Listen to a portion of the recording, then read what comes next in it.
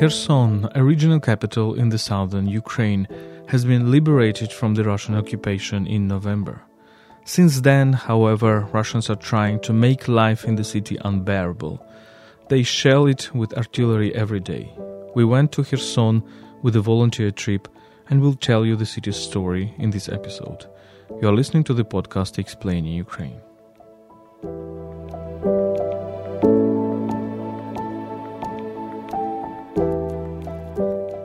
Explaining Ukraine is a podcast by Ukraine World, a website in English about Ukraine. My name is Volodymyr Yermolenko. I'm a Ukrainian philosopher and journalist, chief editor of Ukraine World. My co-host is Tetiana Oharkova, a Ukrainian scholar and journalist who is heading international department at Ukraine Crisis Media Center. Ukraine World is brought to you by Internews Ukraine, one of the largest Ukrainian media NGOs. Before we start, let me remind you that you can support us on patreon.com/UkraineWorld. We devote majority of your donations to help Ukrainian defenders and people affected by this war. patreon.com/UkraineWorld.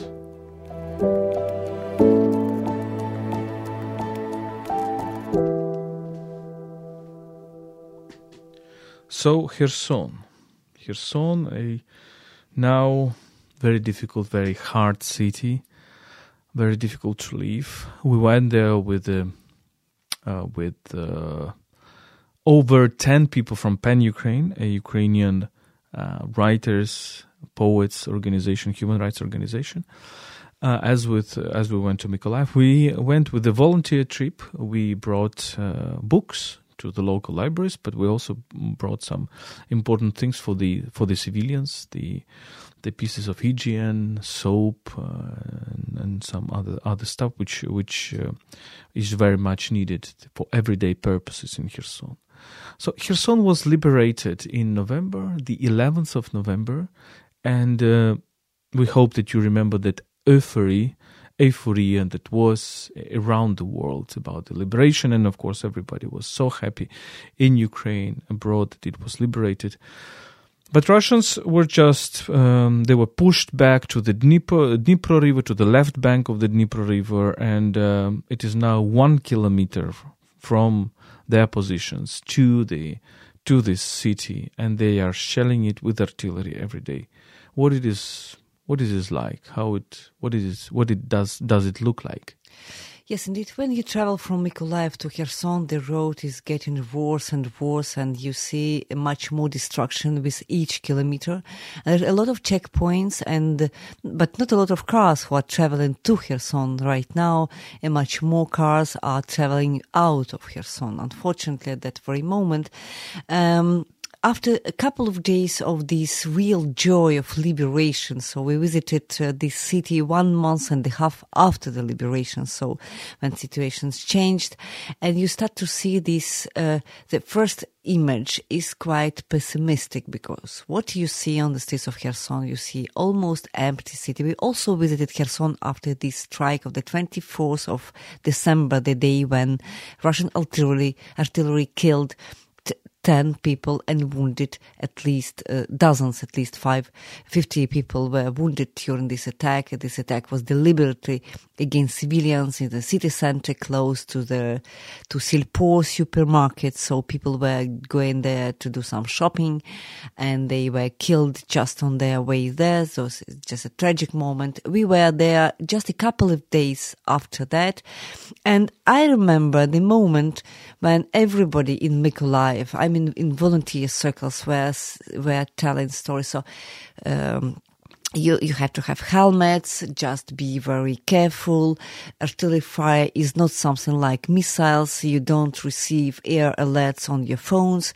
It can happen everywhere at literally every moment. So no signal is here, and you just killed in a couple of seconds.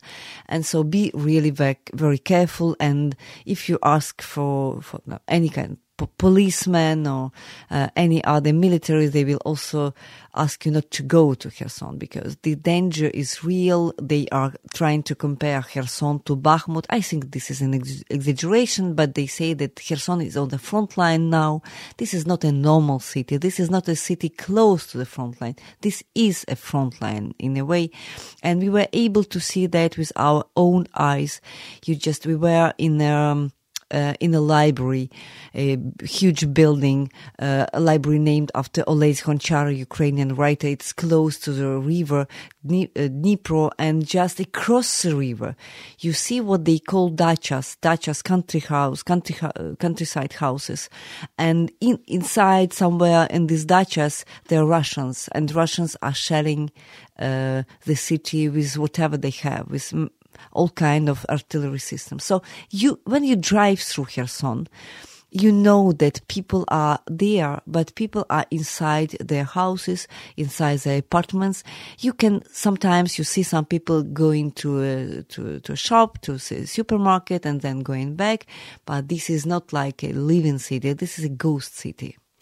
Well, ghost city not in the sense that there is nobody there. There are people. You really don't see many people on the streets, especially after 2 or 3 o'clock, when there is still light, but there are barely anybody on the streets, barely any car on the street. A little bit like Kyiv in March, I would say. But of course, we can assume, because we drove to Kherson at around 9 a.m. in the morning, and we drove back from Kherson about 3 p.m. So we spent 6 hours in the city, not much. But we've talked to many people actually, and we will tell you their stories now. But really, what people are telling us that, look, we try not to leave our apartments. We try not to leave our houses without any need, because in the houses we are protected. If you are in the house and you are shelled by artillery, you have chances to survive. This is not a rocket, right?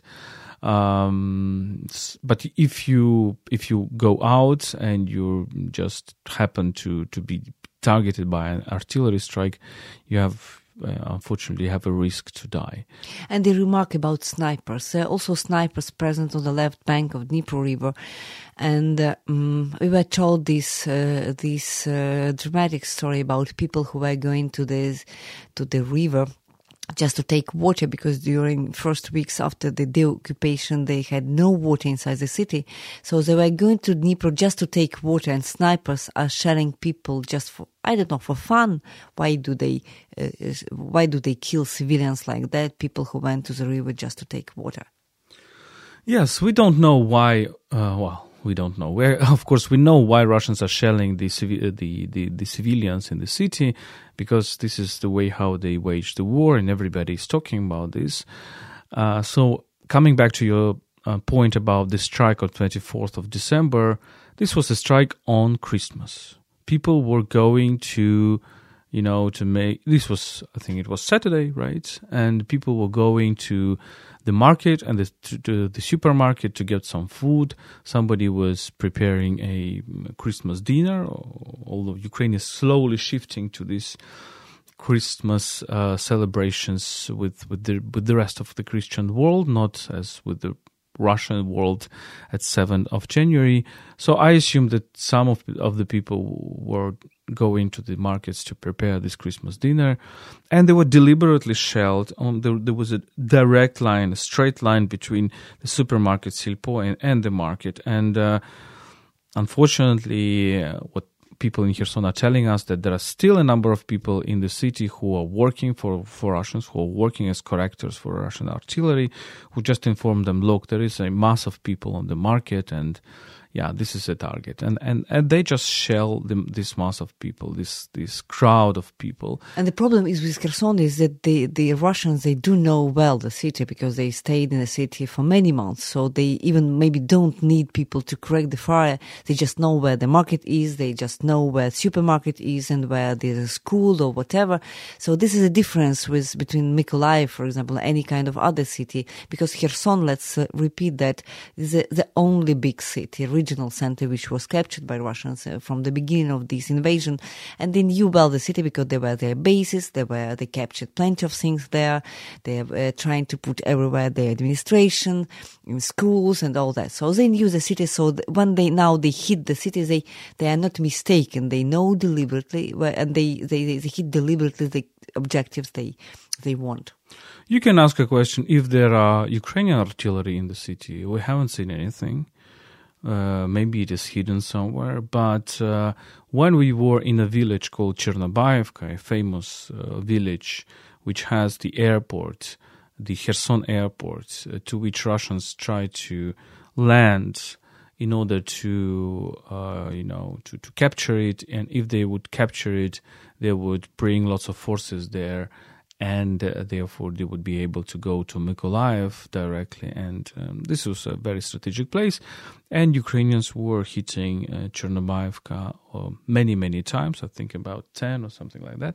So now it's a place where Ukrainian army is based. And when we were close to Chernobyevka, we've heard the sounds of artillery, what we call vykhody. That means that the shots made by Ukrainian army. So I assume that maybe if Ukraine shoots with the long-range artillery, maybe it's located in such places like Chernobyevka or some others.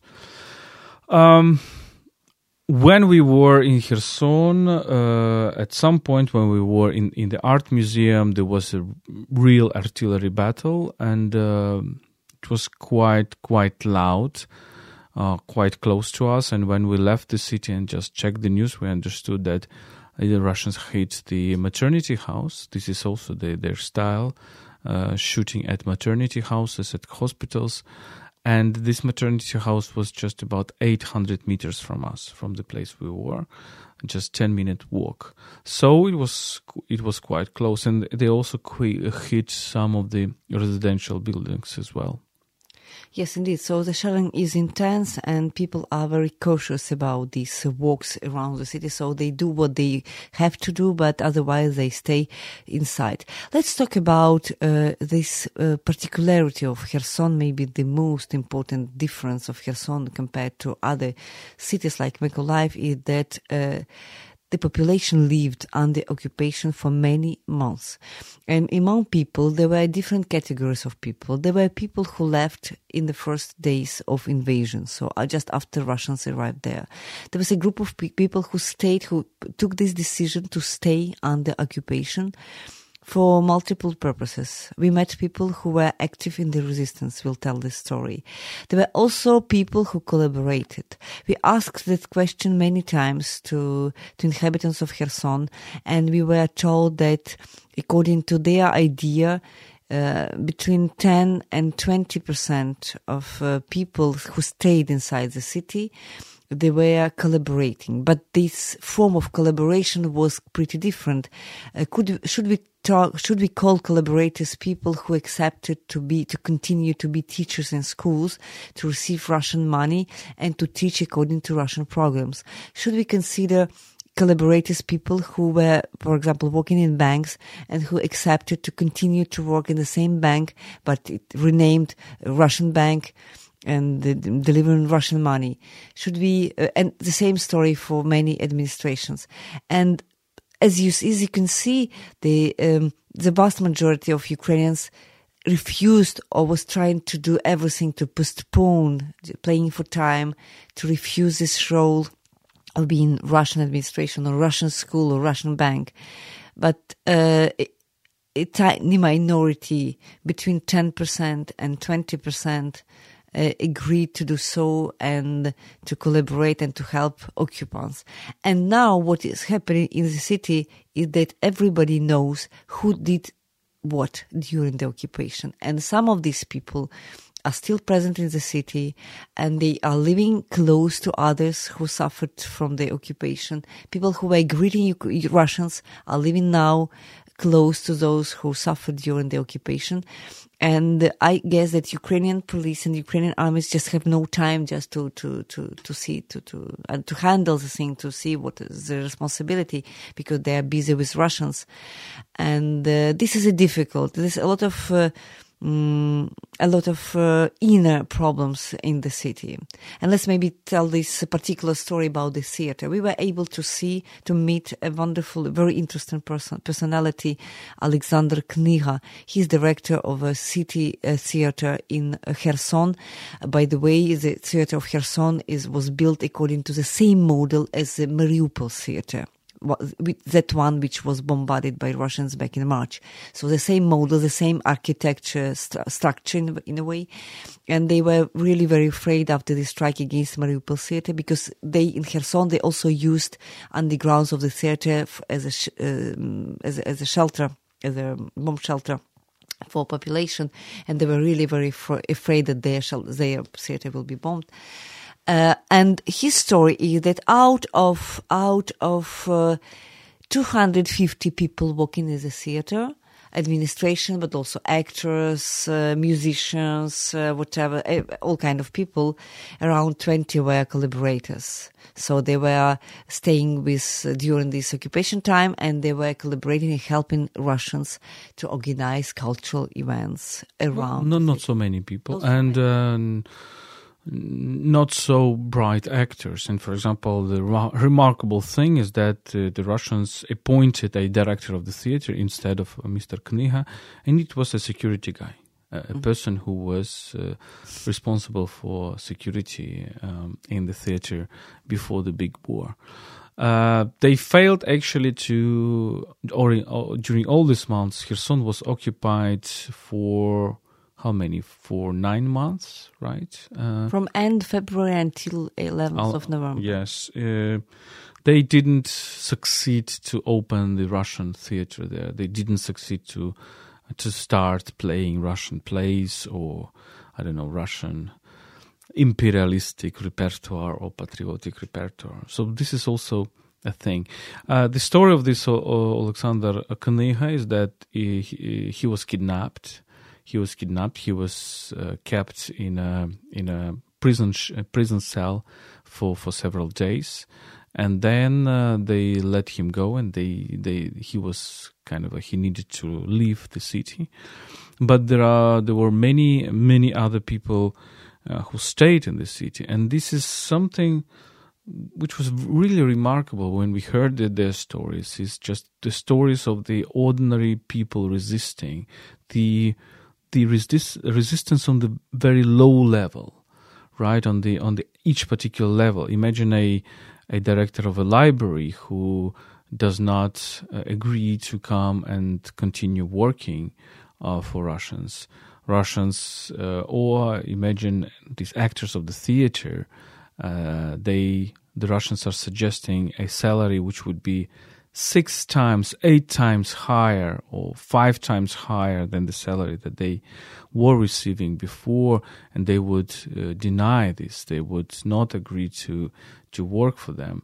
Or the workers who say, when it was suggested to return working on this particular library, they would tell you, okay, I will think, I will maybe come next month, and next month they're contacted and they say, okay, I will think even more. So imagine all these, strategies of people to avoid collaborating on the low level. They would.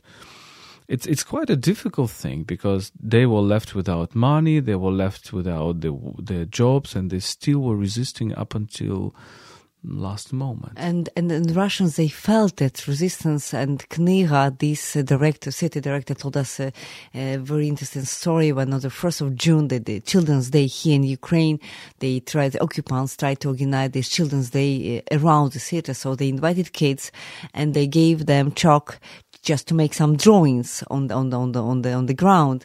And these Ukrainian kids started to draw Ukrainian flags and writing honor to Ukrainian army. So, and there were a lot of cameras, so they were trying to film something, look, propagandistic video saying that, look, Russians are protecting kids in Kherson, but the image was spoiled by these Ukrainian kids, they were not resistance, they were just Ukrainian kids, which were for Ukraine and for Ukrainian resistance. And that was the very moment when they decided to to create these Russian programs, to introduce these Russian programs and introduce these Russian schools in Kherson. And we were told a number of stories how parents were invited and even forced to send their kids to these Russian schools. They were even paid, according to what people said to us, told us as stories. They were offering 4,000 hryvnias to families who send their kids to schools, to Russian schools. This is $100. 4,000 hryvnias? It's not 1,000, it's 100. Yeah, $100 per month. So not a huge sum, but in a way for Kherson it was a considerable sum. So families who were doing so, they were trying to buy whatever they could buy these salaries in the theater, for example, in other places, paying parents to send their kids to schools. They were also kidnapping kids. This is true. We were told this story by the locals. They were invited during the summer and also during the September. They were inviting families to send their kids to Crimea as if for holidays, what people did, in fact. And so they sent their kids to these camps. But 2 weeks later and 3 weeks later, kids were not back. And in the end, when the city was liberated in November, kids were still in Crimea. And Russians were saying, look, if you want to get your kids back, so go to Crimea, take our passport, and you'll have your kid back. So it's about kidnapping. So they were taking kids away from the families. Yeah, they were taking kids as hostages. And of course, under explanation that, look, we are saving children from the artillery fire or whatever else, but really pushing parents to adopt Russian citizenship or to leave their homes because they would rather go to Ukraine. If imagine a parent go to Crimea and then he or she is sent deep into Russia, we don't know where. So this is how they're working. What else? Let's tell the story about the art museum, Khersonsky Художний музей, which we visited. And as we told you during this visit, it is quite close to Dnipro River as the Olесь Gonchar Library. So we were told by people before we traveled to Kherson, we were told that, look, never come close to the river. That's the first rule. But unfortunately, our objects, which we visited, were quite close to Dnipro, and it seems that this artillery fight began at that moment. It was quite loud, and so we talked to acting director of this museum, who also lived through the occupation, who tried to save the collection. And this is it's a very good museum. She just showed us the album of this museum, the catalog. They are really classics of art of Eastern Europe and Ukrainian art. People like Pimonenko, people like Tatiana Yablonska, people like Ayvazovsky, and it's remarkable paintings. And from the first moment, it seems that Russians, FSB, the Russian version of KGB, came to her asking where is the collection, and they were willing indeed to relocalize this, to transport it. She was telling them that, look, the collection is already transported into Ukraine. Unfortunately, Ukrainian authorities did not take care about the evacuation of collections. This is a big mistake of the culture ministry, I think. And but at the same time, maybe simply because they didn't have enough time, because as we remember, Kherson was taken quite quickly in the beginning, the late February, beginning of March. But yes, indeed, this woman we talked to, she was a deputy director. At that very time, real director, she left Kherson quite quickly after the occupation. And this is a very interesting story because it lasted for months. During months, she was trying to pretend that they created a legend. Their legend stated that look as if they were this exposition, this collection was already somewhere in Ukraine. It was not true because collection was there in the museum. It was hidden somewhere in the museum, but the museum itself was empty. There were some some works inside museums, so it looks quite credible version for Russians. But then, unfortunately, it lasted for weeks and even months. But then they discovered that she was lying, because it was a kind of a collaborator, somebody from the museum, who talked to them about the presence of the collection inside. And then they restarted the game, asking, but where are the documents, all these electronic documents for the collection? And she continued to say that she knew nothing. And she was physically present in Kherson, and she could do nothing about it. She knew the stories about people who were trying to escape the city, and without any success. We also talked to people who tried to escape the city 6 times. So it takes you 1 or 2 days to try to escape. You drive for hours, then you stay at the checkpoint for hours, and there is a sharing, and then there is they don't let you go, then you restart. So she knew that she was really trapped in Kherson. And then Russians came to her house. They were trying to find documents. And the real drama is that 1 week before the liberation of Kherson, they were finally able. They finally found the collection. They found the documents, and they organized the process, which lasted for at least 4 days, of these deportations of the collection. And it happened. They finished, if I'm not mistaken, you correct me, on the 3rd or 4th of November. So 1 week later, Kherson was liberated, and they took 80% of the collection. 80%, over 10,000 paintings, sculptures. This shows that Russians are not only killers, not only rapers, but also robbers. They're robbing the Ukrainian art. Of course, they are saying, and this is all the narrative, that this is Russia, this is Russian tradition, this is Russian art, all this bullshit. But imagine a robber of a museum can take 1 painting, 2 paintings. These guys have taken 10,000, and we don't know how it is able to bring it back, right? Because, when Ukrainian army liberates Crimea, imagine, they will certainly evacuate it to somewhere else. To Russia. So this is what Russians do. They're robbers, killers, rapers, everything you can imagine, terrorists. And let's talk about Suspilne. Suspilne, this is a media group present in Kherson before the occupations. It's a Ukrainian public television. Television and radio. And we visited their place, and this place was occupied by Russians in early March. And we were able to talk to Natalia, who was a journalist in Suspilne, before the occupation. But then she spent all these months in her house, not moving a lot. She was not working for Suspilne. And we were able to see with our own eyes how Russians transformed the place.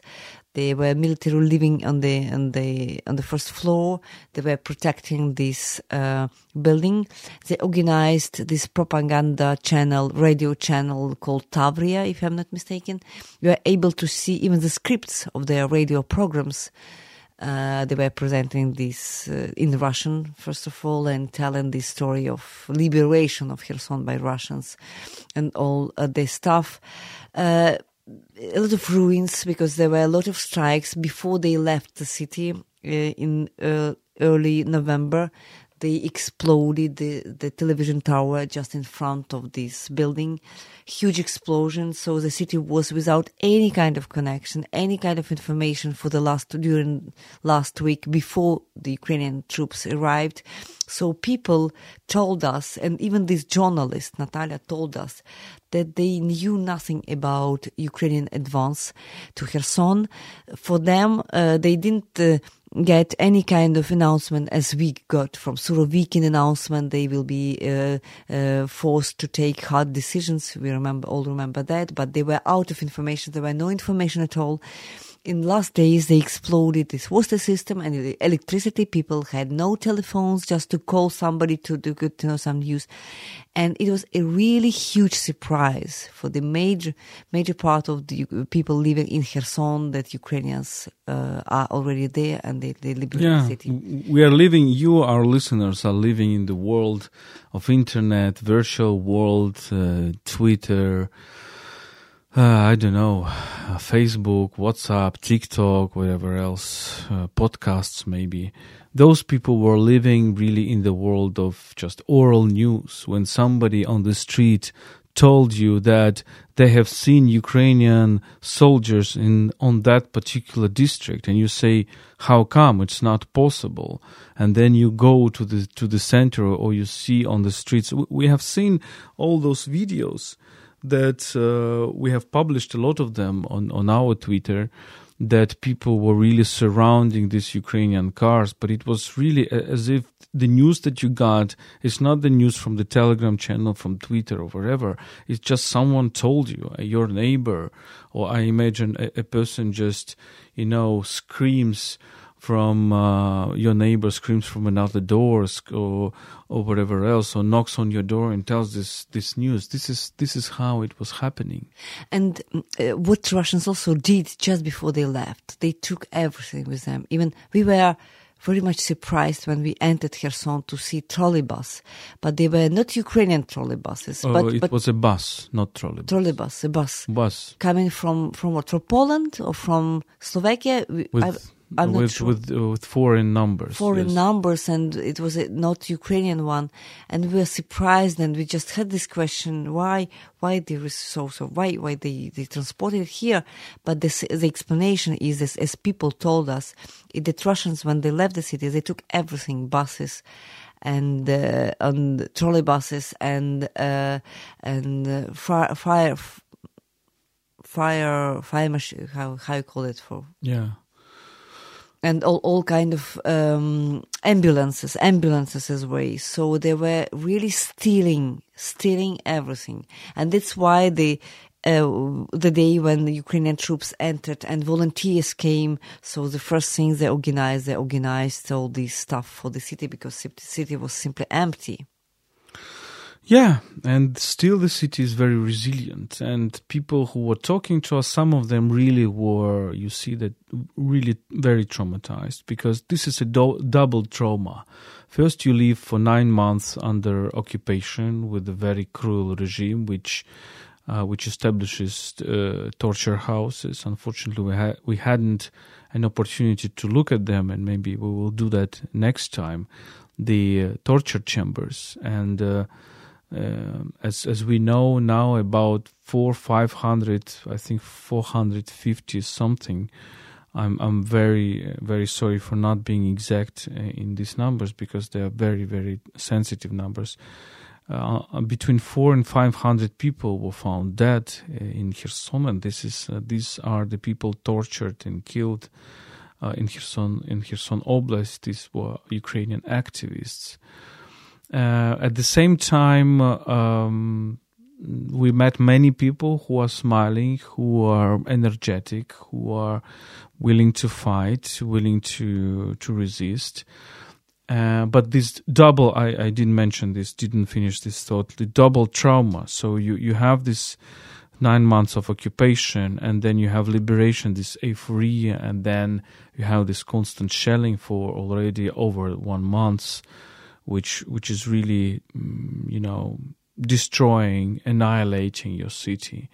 So first you are in this trauma of occupation, as if one of my friend told me, as if you were living in a prison and then you were liberated. When you have been liberated, they just started shooting at you, and you need to hide from bullets, from shells, whatever. This is how it looks like. But at the same time, the people here are very strong, very pro-Ukrainian. And there was the story of resistance. There was the story of the partisan fights. There was the story of, hunting against the collaborators. we know that, and we've met several people who are telling us that they were in this underground. And this is not just underground, when you just keep your Ukrainian flag, whatever. This was an underground which was very dangerous for the occupiers, for the Russian occupiers. I mean, many collaborators, including Mr. Strimousov, whom we mentioned in one of our previous podcasts about Kherson, were indeed killed by the Ukrainian resistance. And we even met this woman with a surname Monroe, like Marilyn Monroe. Just imagine a blonde woman in her 40s, a very beautiful one, with a wonderful makeup, beautifully dressed, and looking like if somebody who is interested only in fashionable dresses, clothes, and makeups.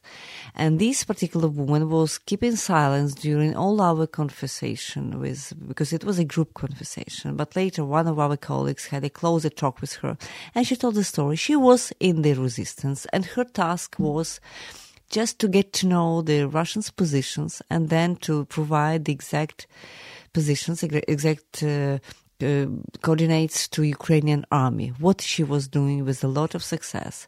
She was a beautiful woman. Nobody suspected that such a person would be linked to any kind of resistance. But she was very efficient, and when the Ukrainians entered the city, and this information was provided by Ukrainian military who is still on their position, who is still working there, that he also met this woman, and she was able to tell them, Ukrainian forces, where Russians' explosives are.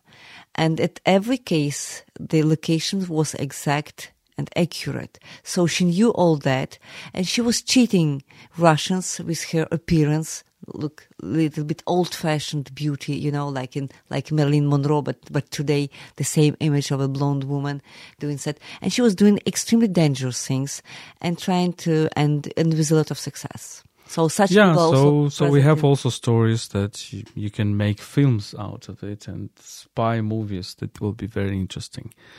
Maybe the last thing, also dramatic thing, is that villages around Kherson, for example, on the highway from Mykolaiv to Kherson, unfortunately, they have very, very hard situation right now.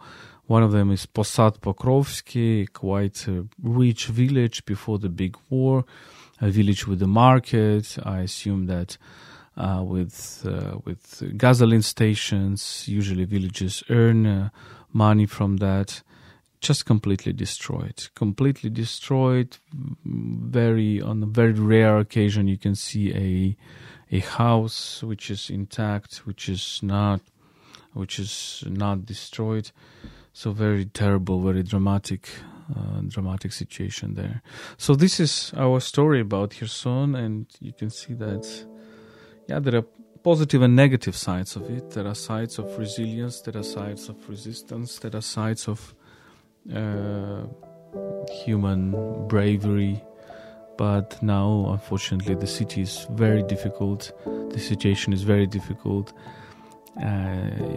If you go out to a shop, you have a risk to be killed by Russian artillery. This is unfortunately the situation right now. This was a podcast explaining Ukraine. My name is Volodymyr Yermolenko.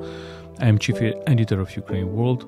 My co-host is Tetiana Harkova, who is responsible for international outreach at Ukraine Crisis Media Center.